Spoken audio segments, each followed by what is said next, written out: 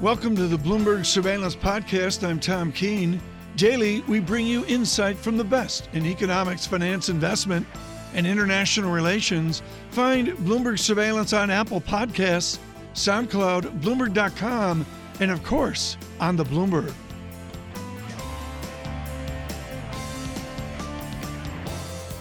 Joining us now, I'm pleased to say, joining us through the quarter as well to really keep us up to speed on what's been happening with volatility is Dean Curnutt, Macro Risk Advisors founder and CEO, joins us now. Dean, what a quarter it's been for vol. We had the technical vol shock of a month ago, and we still seem to be trying to clear that shock of a month ago. Why, Dean? Yeah, I think that's a great way to frame it, is that this inverse VIX meltdown that occurred right at the beginning of February has come and gone. That trade is deleveraged, and so you've still got tremendous amount of volatility in equity markets specifically, and it's just so much different than 2017. So it's telling you that there's just a lot of tension. I would frame it as follows. You talked about bond yields just before. So you've got bond prices rallying as stock prices are now faltering a little bit. But in the days before the inverse VIX unwind, one of the sources of instability was rising bond yields. Remember the days before the XIV imploded, you had a couple of sessions in which bond yields went up a lot, and folks were getting very, very worried about inflation, the Fed's response, and that was destabilizing for stock prices. So all in all, you have a situation where movements in bond prices, either to the high side or the low side, seem to be not a good thing for equities. And one of our core tenets at Macro Risk Advisors has been that the equity market is basically short volatility on the bond market. If you have a situation in which bond yields are stable, that's probably good for risk assets. It suggests an environment in which you can take risk. But if either there's too much growth or too little growth, the equity market's having trouble digesting it. Dean, there's a really interesting thing happening, though, that the equity vol has remained isolated to equity vol. It hasn't bled out into other asset classes. Now, I would have expected one of two things to happen: for it to either bleed or settle down, neither of which has happened. Yeah. So how is this going to evolve in the coming months as you see things playing out? Right, it's a great point. This is a incredibly U.S.-centric risk environment. So if you look at all the cross-asset corollaries, whether it's FX vol, or if you even look at certain spread relationships, look at S&P volatility versus Euro stocks implied volatility, there's actually a premium for S&P. It's very rare to have this happen. So, as you know, very U.S. equity centric. It can settle down. If the daily moves in the S&P start to settle down, then the VIX is going to come down. Those two things are going to act in tandem. On a less optimistic note, you could say that the old adage, when the U.S. catches a cold, when the U.S. sneezes, the rest of the world catches a cold. So if you're seeing something start in the U.S. as a lack of stability, it tends to at least potentially broaden to other asset classes and geographies. Does a guy like you gauge, judge the distance of the dots from the market?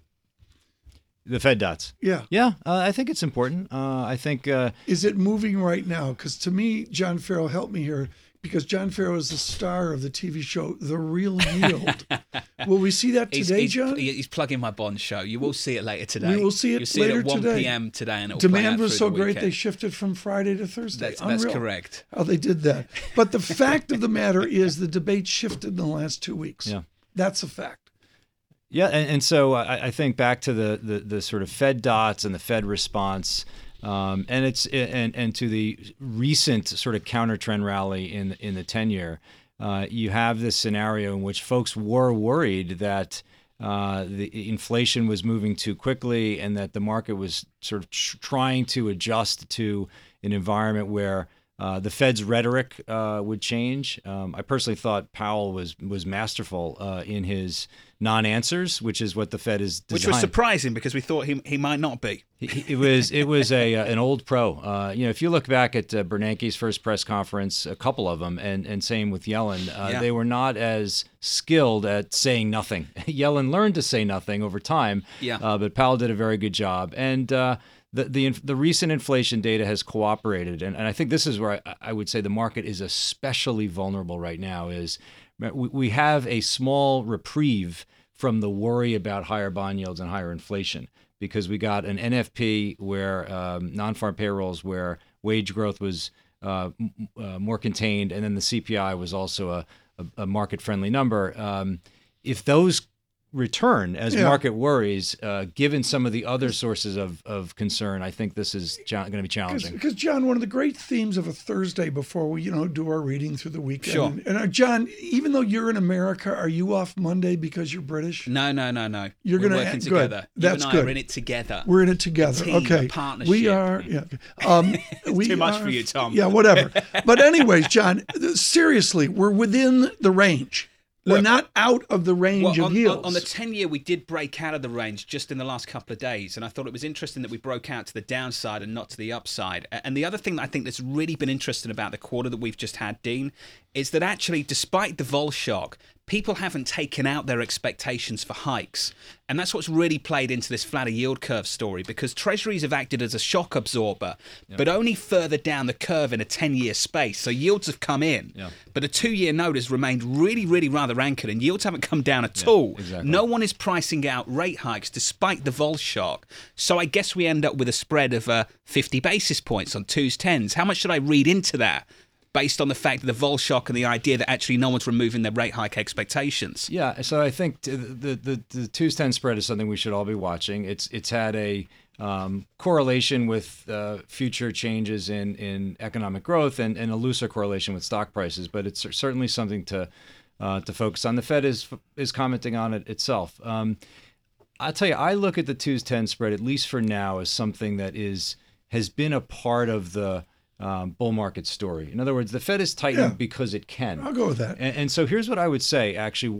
To me, Tom, you asked me a lot about hedges. The VIX is up at, north of 20. These hedges are not cheap, right? They're not only, they're difficult to carry. There's a lot of things that you're fighting when you buy a put on the equity option market. Strongly agree. So what I would say is, and this is, again, a focus for us, is try to find those hedges that carry better and have a couple of different ways to win. And so here's what I would say. One of the things to really look at, please, is the MOVE index. So this is the Merrill Lynch VIX index of bond volatility. This has retraced most of its increase from early February. These options are actually quite cheap. And so if you want a real tail trade, you can buy essentially a call option on 2-year bond prices. Basically saying things get so bad that the Fed actually, the Fed's timeline of tightening actually gets disrupted. Interesting. No one's actually betting on that right now. And what you touch upon there, which is so important, is if you're going to do a hedge, if you get protection, you have to pay for it. Yeah. And right now, in so many areas, that really eats into potential total return. Right, and I would say that this is what makes these risk transition periods so difficult. Is that there is a recency bias that everyone has when you stare at a 22 VIX and you were staring at a 10 VIX last year, and you say, "Wow, how could I do it now? How could I buy a hedge that's so much more costly than it was?" And so you get anchored to what was instead of looking forward in terms of how the risk environment is changing. Oh, very good. Dean Curnutt, thank you so much. Macro Risk Advisors, greatly appreciate that.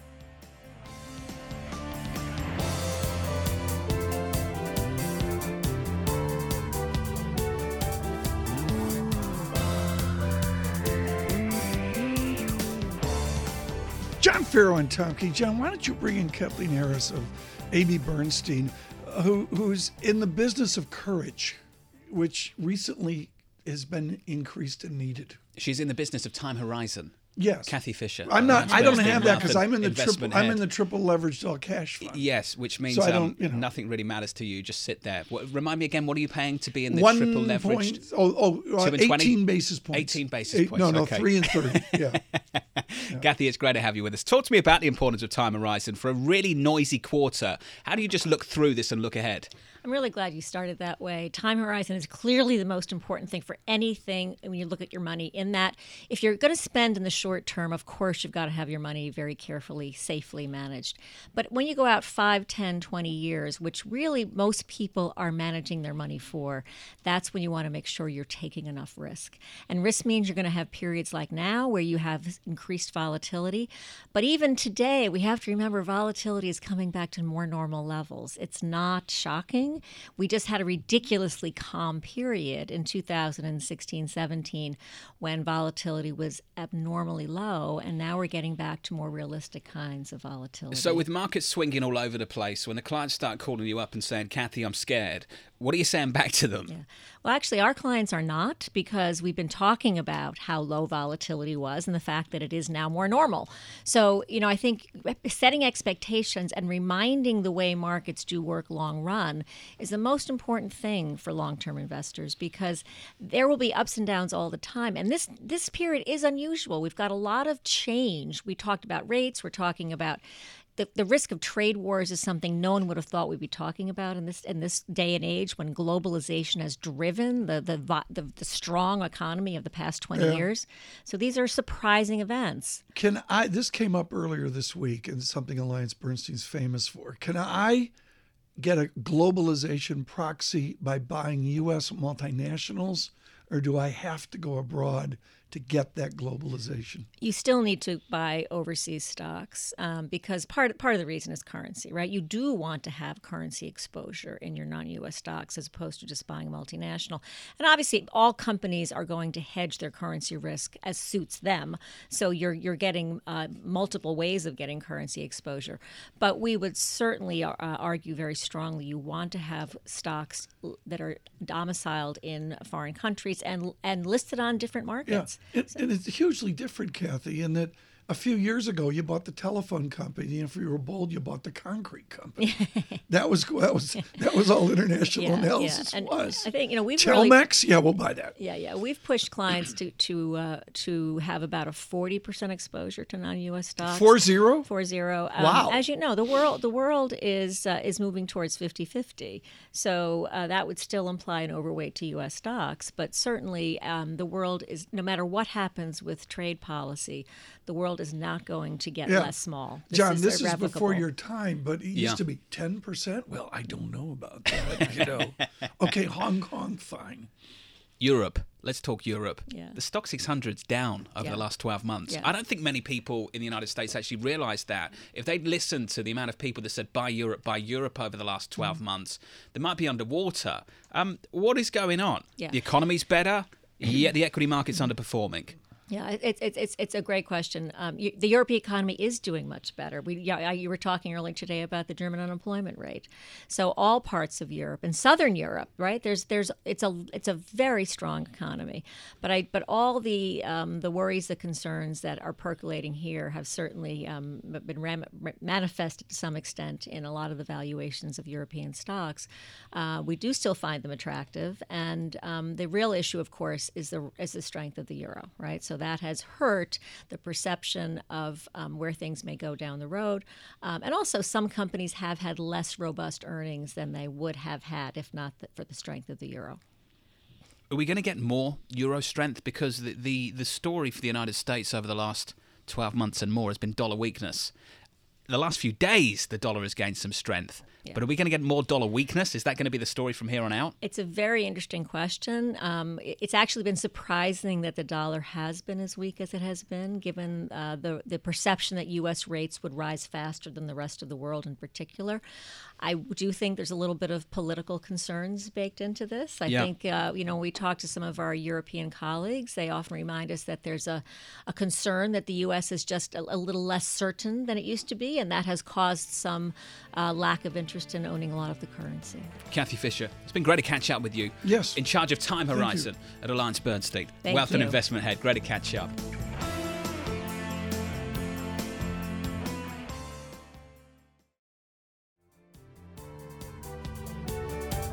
I have been waiting for this interview. The quiet story across the years of Middle East texts, the Harani, the history of the Arabs people, I think of Lacey, writing about the House of Saud, is the Saudi kingdom. The author is Ali al-Shihabi. He has a really interesting take on what's going on, and it is we're thrilled to have you in our studios. You live in Portugal right now? No, I live in Washington, D.C. You live in Washington now. Yes. Okay, you've moved on from that.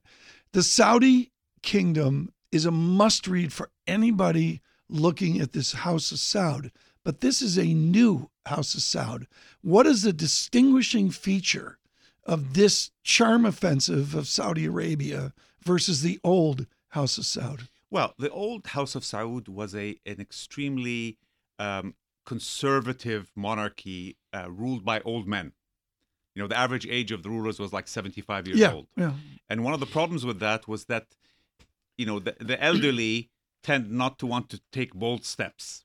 Mm-hmm. So important issues that had to be addressed kept on being kicked down the road. Under the new Saudi Arabia, where you have a 32-year-old crown prince and chief executive, Right. He has in the last 2 years taken on a lot of key difficult issues and addressed them.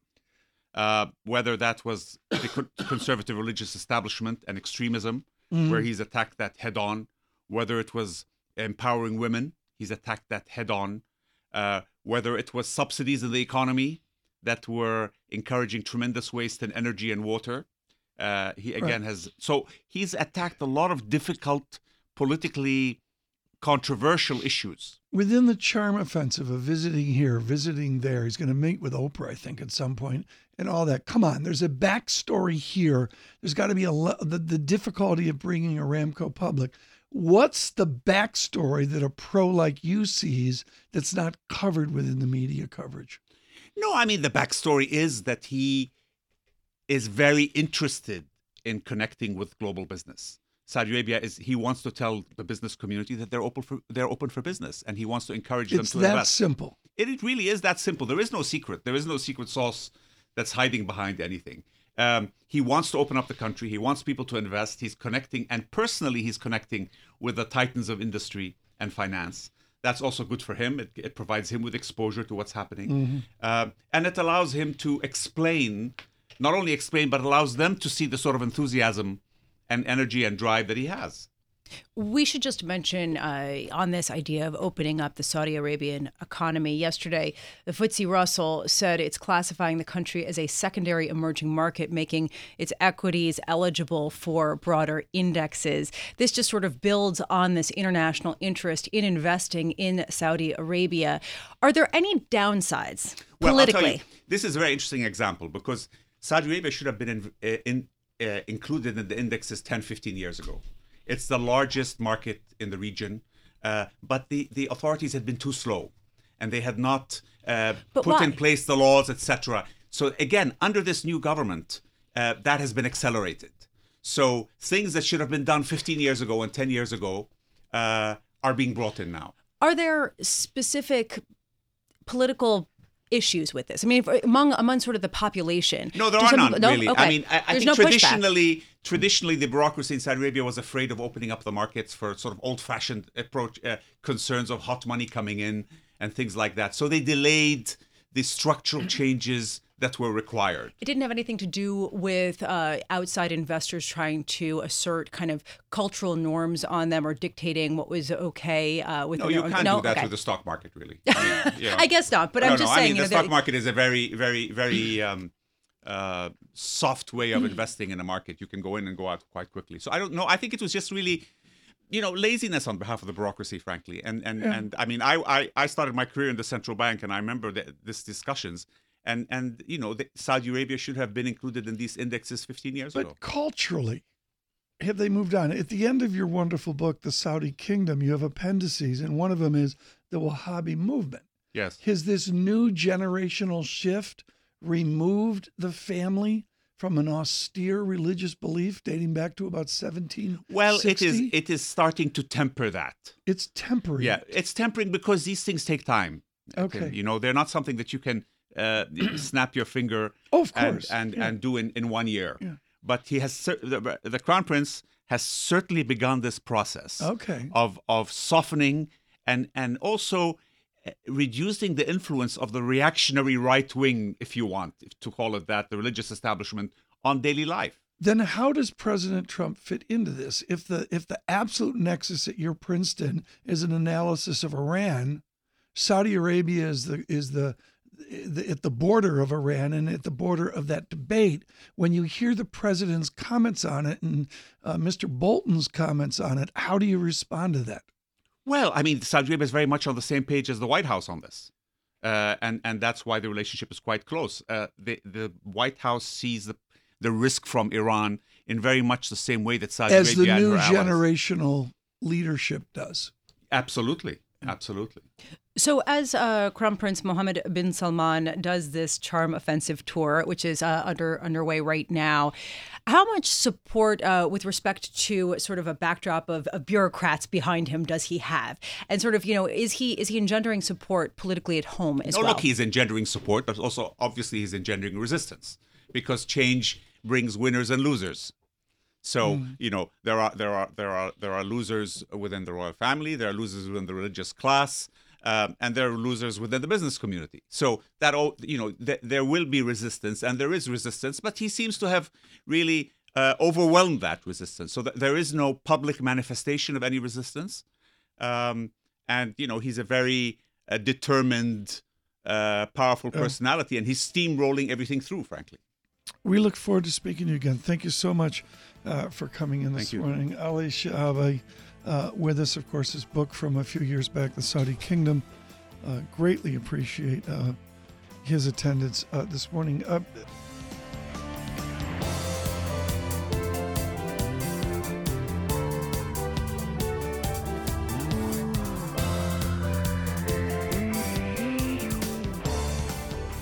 Lisa Bramwitz and Tom Keenan with us. He is the chairman of the President's Council of Economic Advisors, a gentleman from the University of Pennsylvania, Kevin Hassett. Dr. Hassett, good morning. Oh, it's great to be here, Tom. And if you don't call me Kevin, then I'm going to have to get rough with you. Kevin, I'm gonna give you a massive victory lap here. 3-quarter moving average of GDP is a Hassett Trump-like 3.1%. The capital spending is soaring, just like we said, right? You remember all the stuff Kevin, I'm equal opportunity. I'll tear Navarro apart when I have to, and I'll give him credit when it's there. You are delivering 3% GDP. Everybody on the street says we're going to ebb and fade as we move forward. Push against that. How do we sustain Hassett GDP? Oh, Hassett GDP, I don't know. It's Americans' GDP. But what's going to happen this year is that there's going to be a surge in capital formation that is a supply-side push that drives growth higher without putting upward pressure on prices. And the capital formation is already visible in the advanced durables data, and it's a massive turnaround from what happened at the end of the Obama administration, because at the end of the Obama administration in 2016, capital spending was actually a negative for GDP growth because it was such an anti-business climate. And so what you're basically doing is seeing in part a return to normal, a normal attitude towards business, and in part a benefit of this large tax cut. All right, Kevin, so move us forward with respect to spending. We just have passed this tax cut. By most estimates, it will add more than $1 trillion to the deficit. Is there oxygen in the room left for infrastructure spending? And if so, is there anything concrete in the works right now with respect to that initiative? Oh, absolutely, and the president's talking about that today. In fact, the president's infrastructure plan is very well developed. We have an economic report that this Council of Economic Advisors put out yesterday that goes through the opportunities for infrastructure investment and the different ways that we could possibly do it. Although something that we discussed on a call with journalists yesterday is that if we have to take a victory in every bill. And so, for example, we've got a workforce plan to make it easier to train people to work on infrastructure projects. And if there's some bill where we could get the workforce plan in, then we're going to do it. But I mean, the president's preference would be, a big, huge bill like the tax bill that solves it all at once. But we're going to be fighting, in the trenches every day Kevin, to get every little bit of this infrastructure plan. Would you just fix the potholes on West End Avenue over on the Upper West Side? That's all we want. This goes back to the thing, Tom, this is the thing that surprised me the most about our own CEA study, which is that what's the one thing that you have in your mind, the idea that the Obama administration did right? It's infrastructure, right? Because they had all these shovel-ready projects. They spent all this money on it. They talked about it all the time, right? Okay. Do you know that the contribution to GDP growth from public capital went negative in the second Obama term? And Kevin, I'm telling you that they dropped the ball on it. And so you got these potholes everywhere because it's been allowed to rot. What are you going to do when CBO and others start modeling $1.4 and $1.5 trillion budget deficits? How are you and Mr. Kudlow going to respond to that? Well, I'm not sure that we expect to see anything like that, but I can tell you that the president was very disappointed in the spending increase. I had dinner with Mick Mulvaney a couple of nights ago. Why didn't he veto the bill? He signed the bill. He is going to take a much stronger attitude next time, I'm quite sure. Wait, but you're right. But then how are we increasing spending on infrastructure?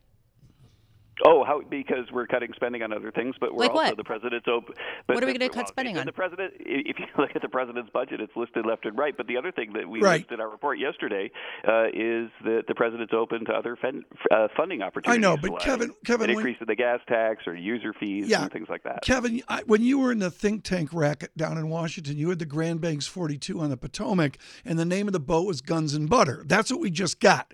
We just got a Guns and Butter fiscal policy. How are you at the White House going to respond when Maya McGinnis or someone like that, or critically CBO, say we've got a $1.4 trillion chronic deficit? What is the White House going to do with that? Well, first of all, you have to recognize that we have a spending problem. It's something that we recognize, but there's also been in the first year CBO estimates of increases in deficits associated with the tax bill that we just don't believe, and so that you have to sort of break it up into different components. Absolutely, we need to be tougher on spending in the future. It's clear in our budget, but not in the omnibus that just passed. And on the tax side, I think what's going to happen is you and I started by your saying it's the Hassett economy. That's because we're getting a lot more growth, right? Already we're getting more growth than the critics, including the Joint Tax Committee said, from the tax bill, right? Kevin, so that's going to give us more revenue, and okay, that's Kevin, going to help with the I problem. got 20 seconds is all. Give me a single point GDP number which allows for your program to move forward. Is it 2.9% run rate? Is it 3.1% run rate? What is that number? Well, our program will work forward with whatever GDP growth is. It's not like the president's going to resign if all of a sudden there's one bad number. The fact is that in the economic report of the president, we go through all the things that President Trump's doing to lift GDP growth. Mm-hmm. The average over the next year, 10 years, is 3%. Okay. If there was something, percent lower than that over the next 3 or 4 years, I'd be shocked. Okay. Kevin Hassett, thank you for the briefing. He is the chairman of the President's Council of Economic Advisors.